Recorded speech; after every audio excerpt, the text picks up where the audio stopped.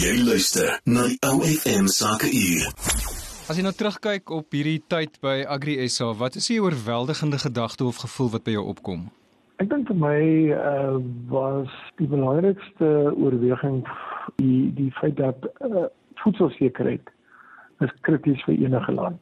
En dit is nie enigiemand anders as die boer en sy werkers wat kos produseer. En daai kos, jy weet, volg dan 'n bepaalde voetspoor, 'n waardeketting, voordat dit natuurlik by die verbruiker uitkom. En dit is so belangrik dat ons die boer, sy belange en sy werkers se belange beskerm. Want sonder hulle val die hele waardeketting, voedselwaardeketting plat, en as dit platval, dan plaas jy jou hele land op risiko, veral in terme van voedselsekerheid. Sê vir my, dink jy dat Suid-Afrikaanse boere genoeg ondersteuning kry, byvoorbeeld van die owerheid? Nee, ek dink die owerheid besef die rol van boere nie, want hulle gebruik landbou eintlik maar as 'n politieke speelbal. En dit is baie hartseer, want ons sit met van die beste kundigheid in die land. Dis nie grond wat kos produseer, maar kundigheid. En dit is baie belangrik dat ons daai kundigheid moet beskerm, ons kundigheid moet bemark en bevorder, maar meer nog dat hy kundigheid moet herwoon, om dan 'n nuwe geslag boere te help vestig, want ons boere raak ouer.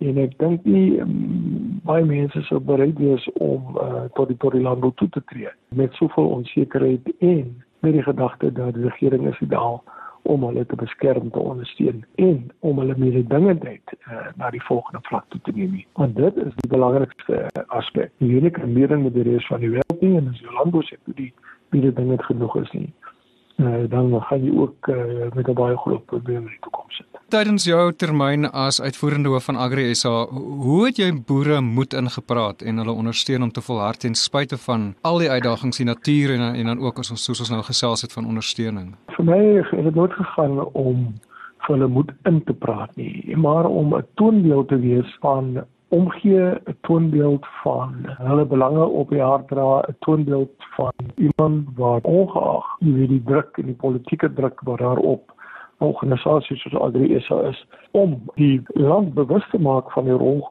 wat die landbou speel. Ek dink deur dit te doen het ek en Agri SA in besonder absoluut gehelp om elke dag op eie hoekie moed te skep en voort te gaan met die taak voorhande, met die wete dat daar is 'n organisasie wat na hulle belange omsien en wat namens hulle probeer om 'n omgewing te skep en daarop maar 'n landbou kan gedei. Sê vir my, as jy nou terugkyk op jou termyn, is daar enige vooropgestelde idees van jou eie wat in die slag gebly het, en ook is daar enige vooropgestelde idees wat Suid-Afrikaners oor boere het, wat jy sou sê wat maar liewer kan groet? Ja, inderdaad.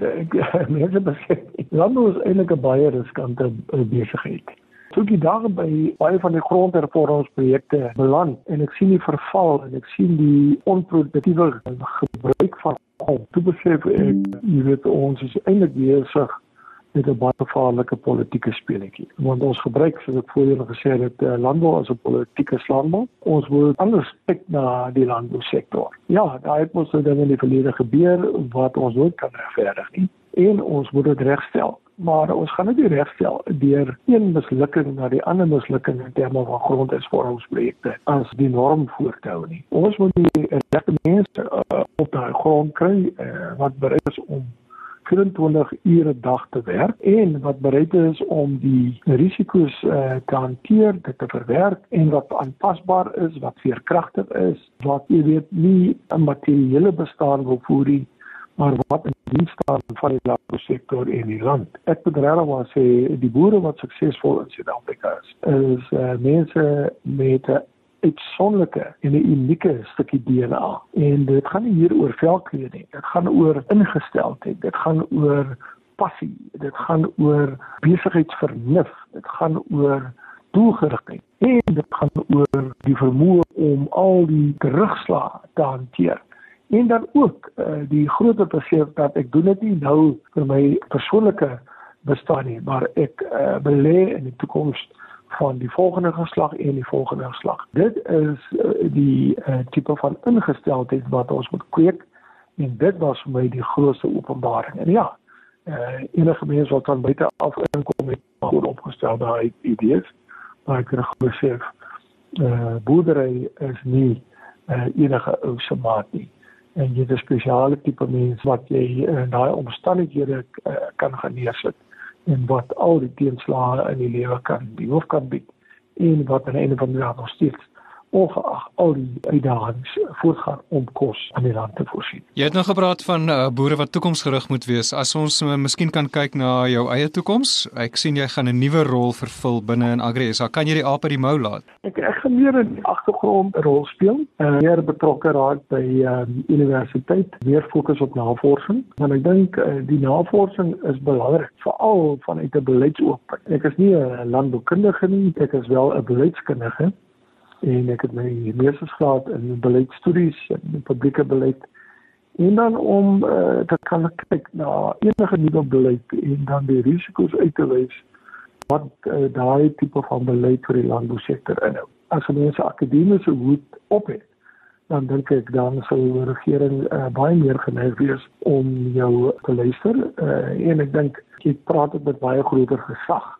Want jy het nie 'n politieke hoed op nie, jy het ook nie 'n besigheidshoed op nie, jy het 'n akademiese hoed op wat baie sterk steun op die diepe navorsing, die feite wat natuurlik uit daai navorsing voortvloei. Ek sê vir julle baie dankie vir die tyd en sterkte vir die toekoms. Jy luister na die OFM Sakeuur.